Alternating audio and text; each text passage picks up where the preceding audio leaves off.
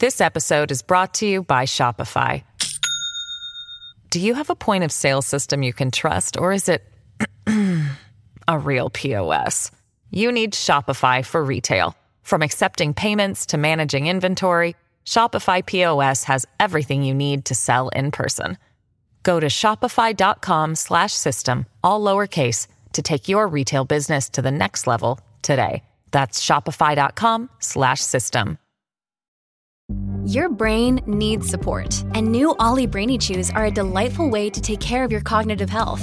Made with scientifically backed ingredients like Thai ginger, L-theanine, and caffeine, Brainy Chews support healthy brain function and help you find your focus, stay chill, or get energized. Be kind to your mind and get these nootropic chews at ollie.com. That's OLLY.com. These statements have not been evaluated by the Food and Drug Administration. This product is not intended to diagnose, treat, cure, or prevent any disease. Hey, it's Ryan Reynolds, and I'm here with Keith, co-star of my upcoming film, If, only in theaters May 17th. Do you want to tell people the big news? All right, I'll do it. Sign up now and you'll get unlimited for $15 a month and 6 months of Paramount Plus Essential Plan on us. MintMobile.com/switch. Upfront payment of $45 equivalent to $15 per month. Unlimited over 40 gigabytes per month. Face lower speeds. Videos at 480p. Active Mint customers by 531.24 get 6 months of Paramount Plus Essential Plan. Auto renews after 6 months. Offer ends May 31st, 2024. Separate Paramount Plus registration required. Terms and conditions apply if rated PG. Welcome to the New Books Network. I'm Caleb Zakarin, Assistant Editor of the New Books Network. Today I'm speaking with Ana Lucia Araujo, Professor of History at Howard University. We're discussing her new book, The Gift: How Objects of Prestige Shaped the Atlantic Slave Trade and Colonialism. Ana follows the journey of an 18th century ceremonial silver sword that tell the story of the French trade in enslaved people in West and West Central Africa. A microhistory with an awareness of global currents, The Gift offers greater insight into the brutal and dehumanizing processes of the Atlantic slave trade and colonialism in Africa.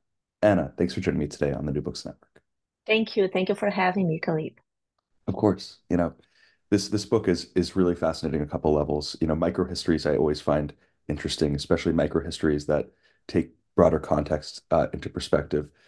I like to think about it. It's almost like, with physics, how there's the focus on the very micro quantum level, and then also the broader, the universe at large. And I always think that going from the very small to the large is a very valuable way to think, because we kind of, as humans, exist somewhere in between. But before talking about the book, I was just wondering if you just tell us a little about yourself and your background. Yes, then my background, I am a historian, a historian who focuses on the Atlantic slave trade and slavery. I was trained as a historian in Brazil, in Canada, and also in France. And I have a PhD in history, but I also had a previous PhD in art history. Then this kind of work that I am doing in this book is the kind of work that allows me to draw on my two specialties, then my two disciplines, that I was trained as art historian and also as a historian. And I have been teaching at Howard University for about 15 years. Then the work that I do is mainly then on the history of slavery and the Atlantic slave trade, with a particular focus on West Africa and Brazil initially, and then now I am doing much more comparative work, always with a focus on visual culture and also on how slavery is memorialized in the public space and also in museums as well. So for this particular book, what was the inspiration? Was there a moment when you knew that you had the idea for the book that sort of started to come together? Yes. Then this book, the way it was born is interesting. Then by 2007, when I finished this second PhD in history, it was a moment when in France, in Paris, just 1 year before then, in 2006, there was the Quai Branly Museum that was unveiled at the time. And I had a project at that point of looking at the demands of restitution of African heritage to Western museums, because when the museum Quai Branly was created, then there was this public debate in French newspapers about the restitution, because these are museums that then gather and display then a large number of objects in artworks that were indeed brought during the period of French colonial rule and European colonial rule in general in the African continent. And I had this project as a postdoc, which indeed it ended up, I received funding for that, but I just used for about 6 months and not for the entire 2 years, because I got this job at Howard. Then when I moved to Howard, then of course in a tenure track position, I had then to work to publish my first book, which was based on the second dissertation that I wrote. Then I abandoned that postdoc project at that point. At some point by 2015, I started writing a book on the demands of reparations for slavery. And that is another story. But the book was published in 2017. And when I published that book, I thought to myself, well, perhaps now it would be the time to write a book about the demands of a restitution of African heritage, then to take that project of then almost a decade before. And I started doing that work. Then I did research in Portugal, did research in Belgium, and in France in particular, did also some research here in the United States at the Brooklyn Museum. And then my goal was really to look at the lists and objects, African objects that these museums had, and to see how to address then to see if I was able to find then, or to address a sort of general history of the demands of restitution of African heritage. When I was in the process of then looking at different objects and then possibly then demands of restitution, a colleague who works at the Quai Branly Museum, then as a curator there, she showed me the object that is on the cover of my book. Indeed, this object was in her dissertation that she defended in 2015, but she put the object in the annexes of her dissertation, and it was just a picture of the object. She didn't analyze, because this object emerged by 2015 in an auction. And the object has an inscription, and she saw then there was the term cabinda, that is then a port in West Central Africa, and it was colonized then in the 19th century. Then the Portuguese took over this region, and then she associated cabinda with people who speak Portuguese, and me being Brazilian, as a person who could perhaps elucidate the story of this sort. And I started digging that story, and I had done already work on the French presence in Brazil, also then the French presence, French colonization in the Bight of Benin, in what is present-day Republic of Benin. And I decided to only work that there was an interesting story about this object that led me to restrict my interest and look at only at this object instead of working with the large demands of restitution. Also because the story of the object itself challenges all the problems of demands of restitution of African heritage, because it's an object that it was fabricated in France but was sent to West Central Africa, and it was looted about 2 times before it ended up then in where it is today, in a French museum in La Rochelle. So, I think we'll definitely get to talking more about this sword and its really bizarre, fascinating journey that you track. But just sort of starting from a basic level, I think everyone has some cursory understanding of the Atlantic slave trade, but I think it's valuable to think to just start a little bit with the origins to understand how the French ended up getting involved. So, would you mind talking a little bit the first chapter? We look at the origins of the Atlantic slave trade, particularly on the Loango coast, where you focus, and how the slave trade began in this region. Yes, and of course that there was a slave trade that existed internally in the African continent before the arrival of the Europeans. Also, there was an internal trade of ivory and iron and other items in this region, as well as it happened across the African continent.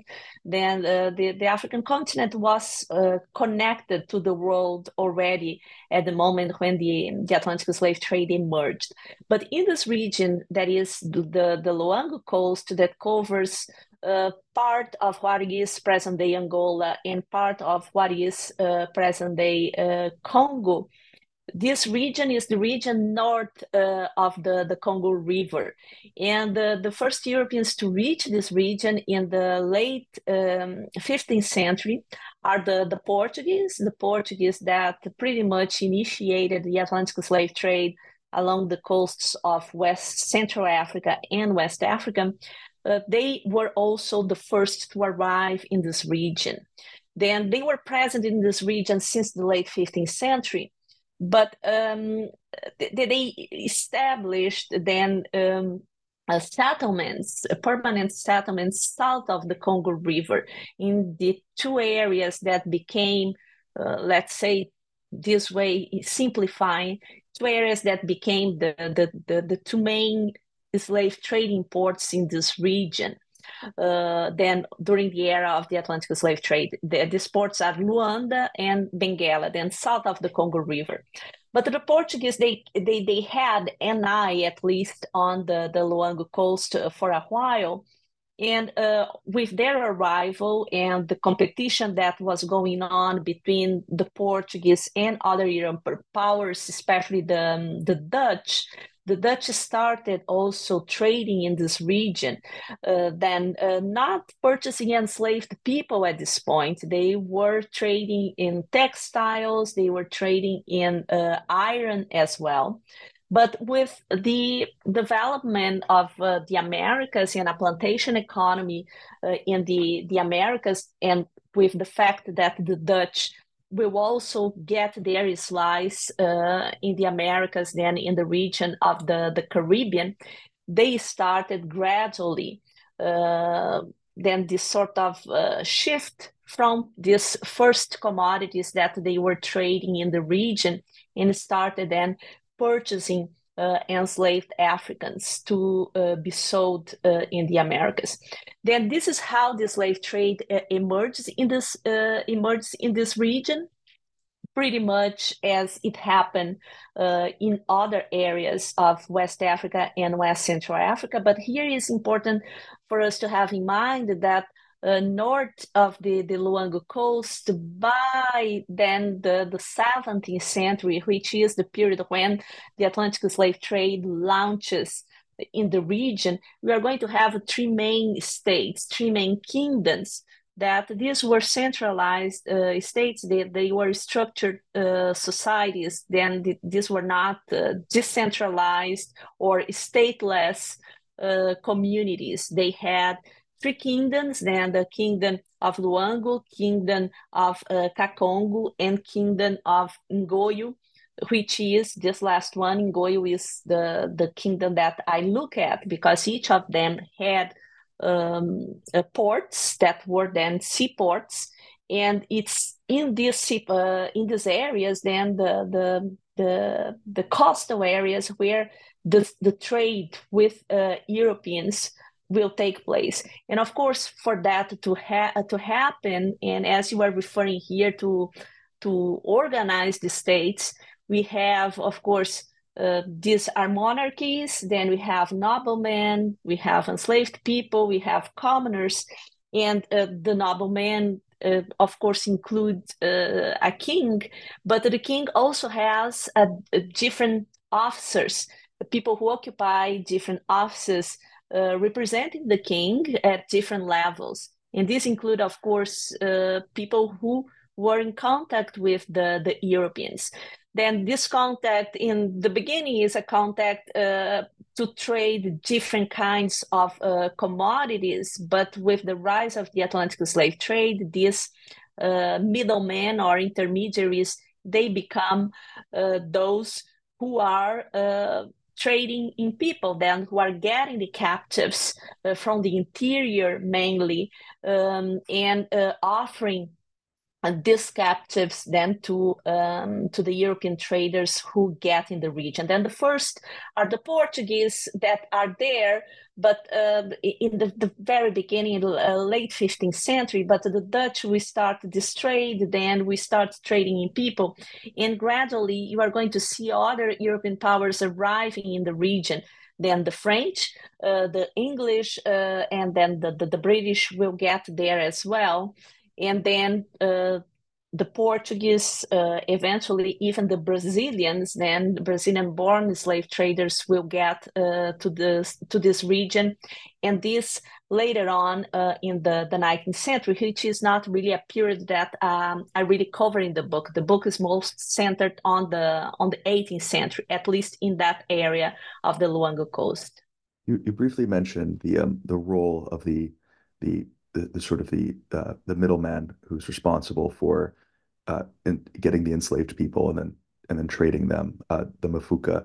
Can you tell me a little bit about this role? How they participated in the slave trade, what type of person occupied it, their responsibilities. Mm-hmm. Thank you. This is a great question. Then in different ports along the African coasts, there were these intermediaries, and there were more than one of them. But the Mufuka is an individual that was described by the European, because part of the work that we do here is based a lot on European accounts, and of course, sometimes we have to be careful with this kind of source, but in the Dutch sources, then French sources, Portuguese sources, British sources, the Mufuka appears as an office occupied by the man who is not a noble. He is a commoner, and it's a man. Then it's not; these are offices occupied by males, and is a man then who lives on the coast and who is in charge. He is described as being the Minister of Commerce, then by the Europeans. Then he is in charge of everything related to trade in the beginning, not the trading people, but then trade in enslaved people. And then he would play this role of receiving then ship captains who arrived on the coast, allowing them to establish themselves with temporary structures on the coast. Then these men would receive tributes from European traders who arrived on the coast.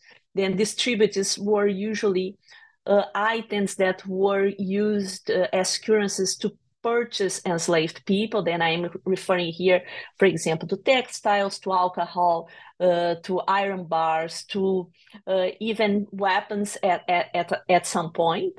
But in addition to these tributes, these individuals who were the Mufuka and these intermediaries, they started also accepting what we can call gifts. Then the gifts, the category of the gift is a tricky one, because it refers at the same time to these tributes that were customary along the African coasts, but also include other items that were then fancy items that sometimes were made of precious metals, precious then or hair, textiles. And in some cases, they were fabricated only to be offered to these individuals.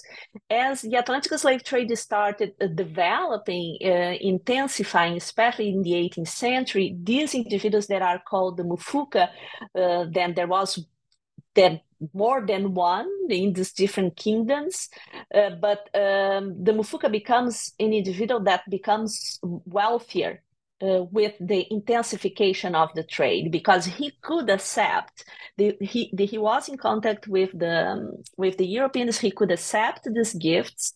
He could accumulate this wealth, which the king who lived in the interior could not. Then the king, especially in the case of Ngoyi, is described as an individual who could not, that had a sacred role. He could not be seen eating, for example, and he could not accept these European gifts.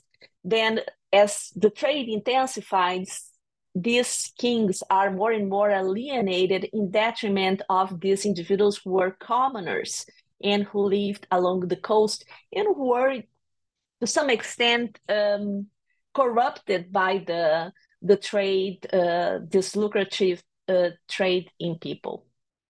This episode is brought to you by Shopify. Do you have a point of sale system you can trust, or is it a real POS?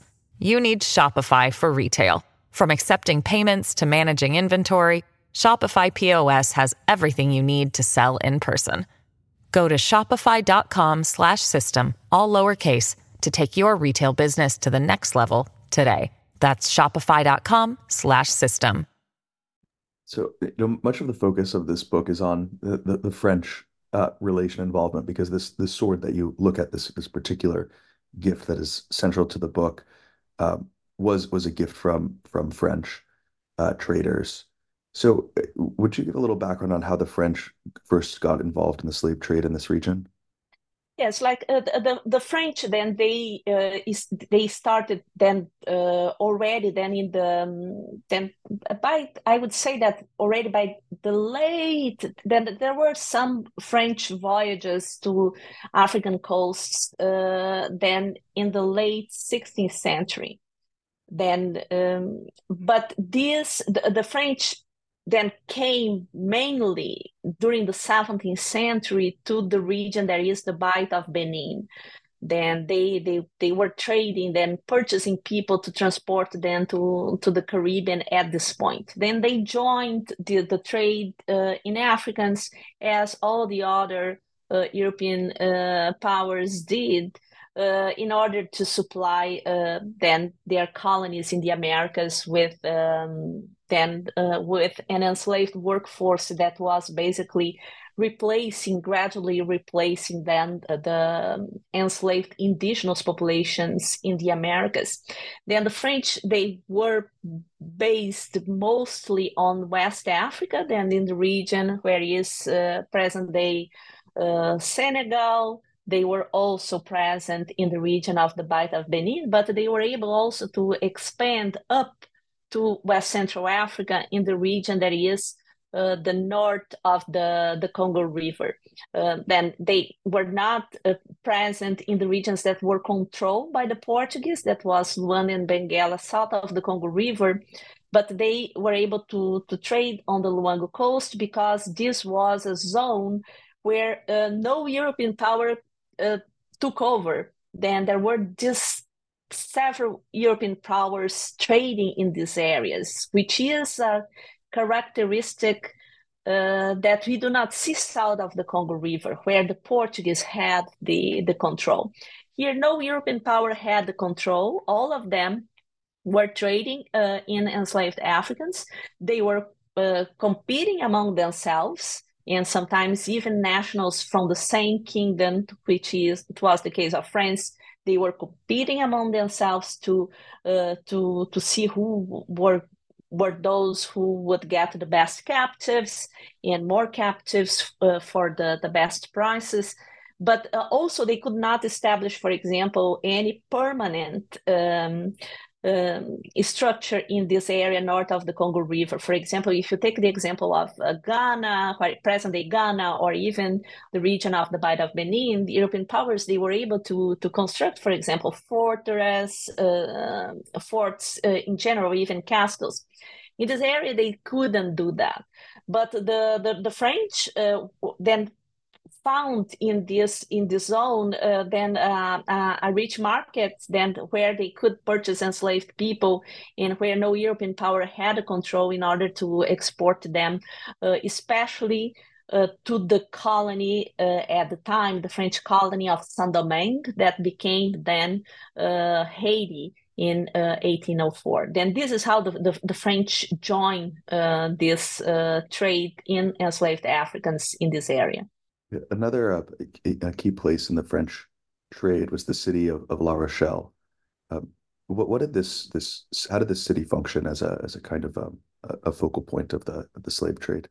Yeah, then this is it's an important question because La Rochelle is the second then overall during the entire period of the Atlantic slave trade. If you take the number of captives, the number of voyages that left from La Rochelle to the African coasts, La Rochelle was the second busiest or most important French slave trading port.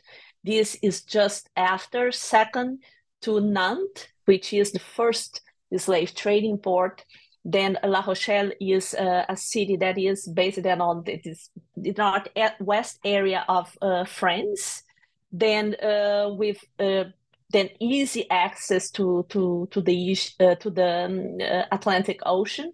Then the city became then the second slave trading port. Then we calculate today, historians estimate that more than 166,000 voyages to the Atlantic coasts of Africa were departed then from the port of La Rochelle. After that, of course, the first slave trading port is Nantes. Nantes also sent, Nantes traders also sent then voyages and slave ships to the area of the Luango coast. And in the case of Nantes, you are referring to about 500,000 enslaved Africans that were transported to the Americas through these voyages organized in the port of Nantes. Then La Rochelle was, of course, then a small city back in the time, but most that an important part of the economy in La Rochelle was around then the Atlantic slave trade. Then mayors, for example, of the city, as we can find perhaps in other slave trading ports such as Liverpool, were involved in the Atlantic slave trade. Then the wealthy individuals in the city, they were traders who were transporting, then were sending ships to the Caribbean to bring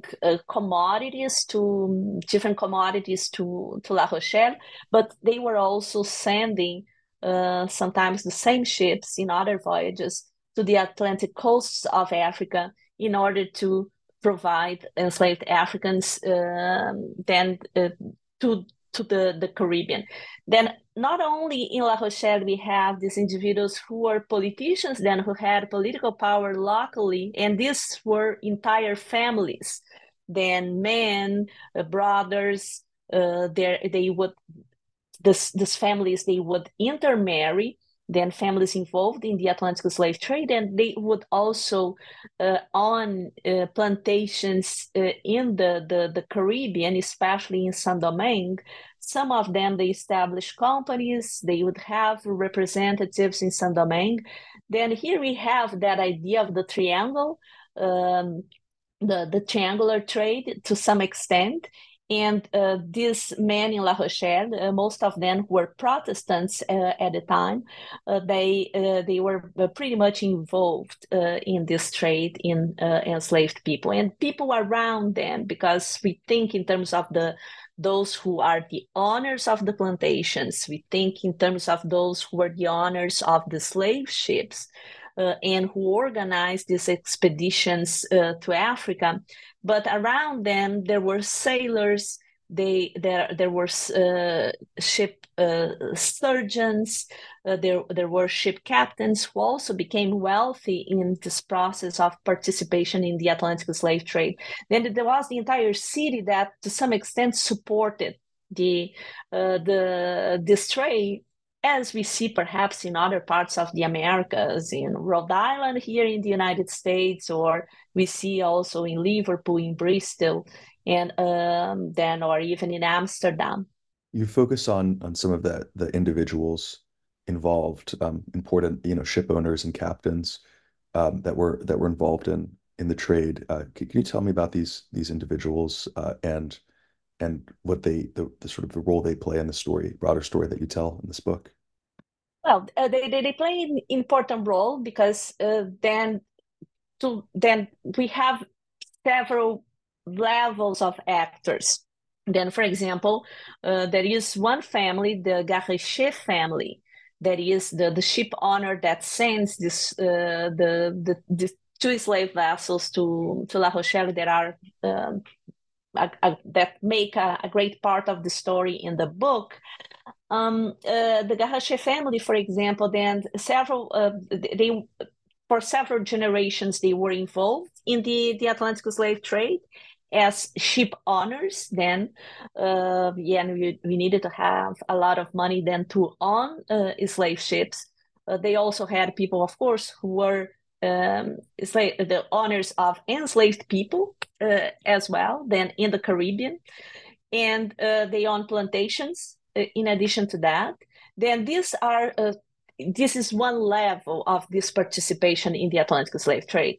Garrechet himself, as far as I know, he hasn't been to Africa, but just below him, they had to hire then ship captains to lead these expeditions. And these should be men who were men of their trust, because the ship captains, they had the latitude to make a number of decisions during these slave voyages, including even the place where, of course, the ship was, when the ship was outfitted, it was supposed to go to a particular area in West Africa or West Central Africa.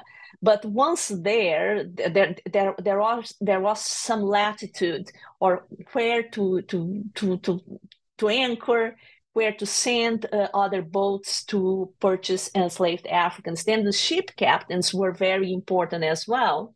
And some of them, they became very rich, which is the case of one of the ship captains that I explore in the book, that is Jean-Amable Lessen. And these were men who made several voyages to the coasts of Africa. Then they would spend several months on the African coasts, in which they would know the local actors, including these intermediaries such as the Mufuka. Then they are, the ship captains, they are at the highest rank in the slave ship, but these are men who go to Africa several times, unlike these ship owners who stay then in Europe. Of course, that at some point, these ship captains, they purchase slave ships as well. At some point, they purchase plantations in the Caribbean. Then, in other words, they become wealthy, very wealthy men. But below them, there are other individuals that are important. Of course, the different members of the crew. But for example, there are ship surgeons who were then the medical doctors of sorts back in the time. Then these were individuals who were trained to deal with the different dimensions of healthy issues that could happen during the voyages, either related to the crew or the enslaved people who would be embarked in these slave ships. Then all these individuals were coming from the same regions, if not from the city itself, but from the neighboring areas. They knew each other.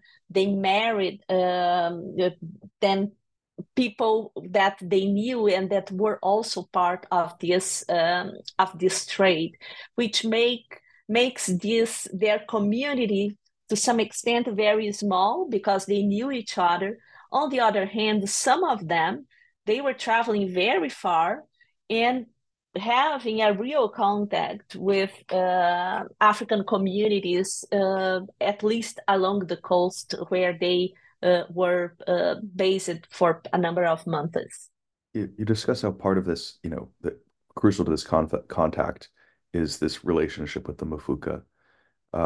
So, looking at the ceremonial sword that, first really inspired this project, could you talk about this sword, why it was created, who it was given to, really what its general purpose was? Yes, and the ceremonial sword is a gift. Then, of course, we could discuss here for a very long time. Then I hope that you read the book that people who are listening to us, that they read the book to know more. But the sword is a gift that is given to this Mufuka by these French slave traders that reached the region in first time 1775, and following a conflict with other slave traders, French slave traders as well. They want to thank the Mufuka who basically saved the lives of a captain and some members of the crew, and then they commission this sword that is a silver sword. And the silver sword has a dedication. If you look on the cover of the book, that the dedication is to the Just of Cabinda, who is the Mufuka Andri Pukuta, which is the name that appears in the sources referring to him. And this is a gift then to thank him for saving their lives, but also a gift that wants to continue this relation, this commercial relations, and perhaps preferential relations with this Minister of Commerce that was the Mufuka. Then perhaps an invitation for that in the next voyages to the region, that these captains would be favored with good captives that were healthy. And then it's a gift to say thanks, and also to expect something in return after then in the next voyages. Then it was created in La Rochelle, but then in the book I retrace who was the silversmith who created the sword. And the sword, the format of the sword, then the sword had several layers, but the format of the sword is inspired from what by locally made swords in the region of the Luango coast.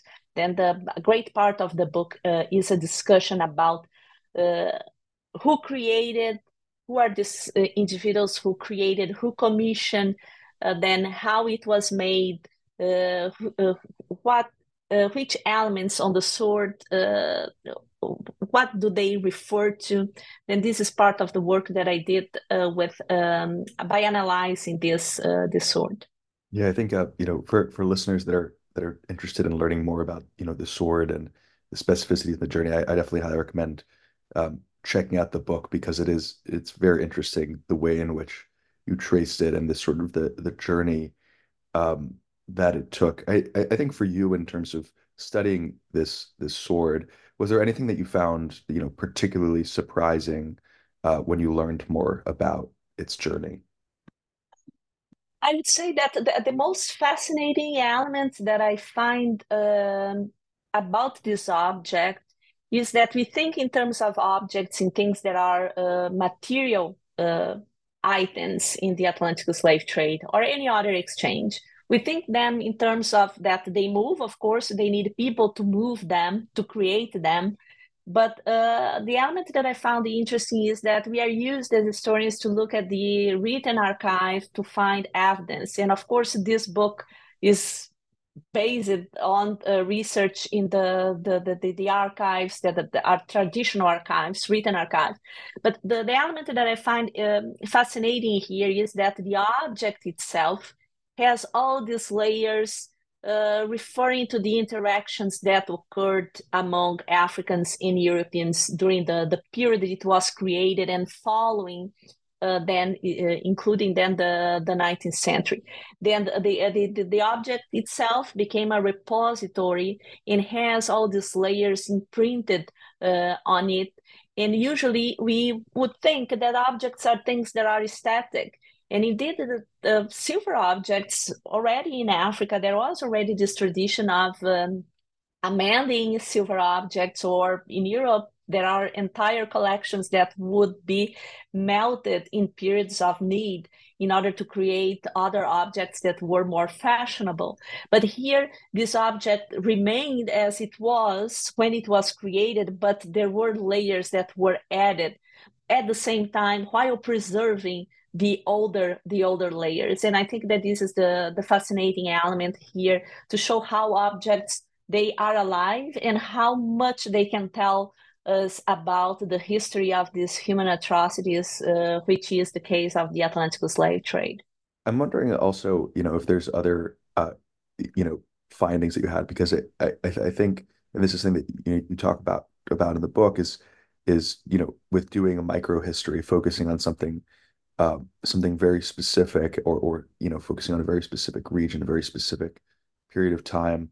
For you as a historian, could you talk a little about just like the general value of doing something like a micro history, especially for understanding a topic as large, as expansive as the Atlantic slave trade and European colonialism? Thank you. This is an excellent question. I sometimes have a difficult time with the micro history label, because it's micro from the point of view of I would say that we decide to start from a micro point of view. But in this story of the Atlantic slave trade, there are so many social actors involved, and there are people of different cultures, and also in terms of the time frame is so large. And here the time frame is large because we have the 18th century, and then the sort of continues moving during the 19th century, when we are going to have European conquest in West Africa and West Central Africa. Then the micro explodes to some extent at some point. I think that however, what this kind of approach allows us to do is to not be lost within this very big context, but to use the micro to connect these different things, different times and spaces, in a way that follow only one thread. And of course, here, even just by following this thread, we have so many other threads that could have been followed during the writing of this book. And I think that this is the advantage, is that you can really focus on many different things, but using only one example. I also think that perhaps how useful this kind of approach can be, if you think in terms of our museums today, here in the United States, the Smithsonian, the Metropolitan Museum of Art, the Brooklyn Museum, and different other private museums, or museums in Europe, in the Netherlands, Portugal, the Britain, France. There are so many objects in these museums, and when you go to these museums, we see sometimes this overwhelming number of objects being exposed, and we learn sometimes very little about each of these individual objects. And I think that a story like this shows us that one single object can open up so many windows to understand different societies across different times. And I believe that this is why perhaps is one of uh, the advantages of doing this kind of history. Of course, not all objects have all this. It's not possible to follow all objects in terms of such an interesting history and such a documented history, because sometimes we have objects that we do not have so much traces or documents about them. But I think that this kind of research, I think that offers that possibility, and I hope that encourages more people to do similar kinds of works, and especially to consider material culture as uh, then a dimension that deserves to be part of the work that historians do, because to this day, most of this work has been done, especially by archaeologists, sometimes by anthropologists and art historians. But historians, they are very, they don't explore much material culture. And I think that they should do that. Yeah, I think your art history background certainly helps bring that level of perspective. Even just to I think to go into a museum exhibit, see an artifact, and ask so many unending questions, and then that you end up building an entire historical narrative around this single object. It's really I think an interesting uh, way that those looking for projects might think about how they can build their own history around an object, around materials, and really that there's so many unending, expansive questions that you can ask around these things. Well, Anna, thank you so much for being a guest of the New Books Network. The book is The Gift: How Objects of Prestige Shape the Atlantic Slave Trade, Colonialism. Thank you so much. Thank you, Khalid. Thank you for having me. Thank you.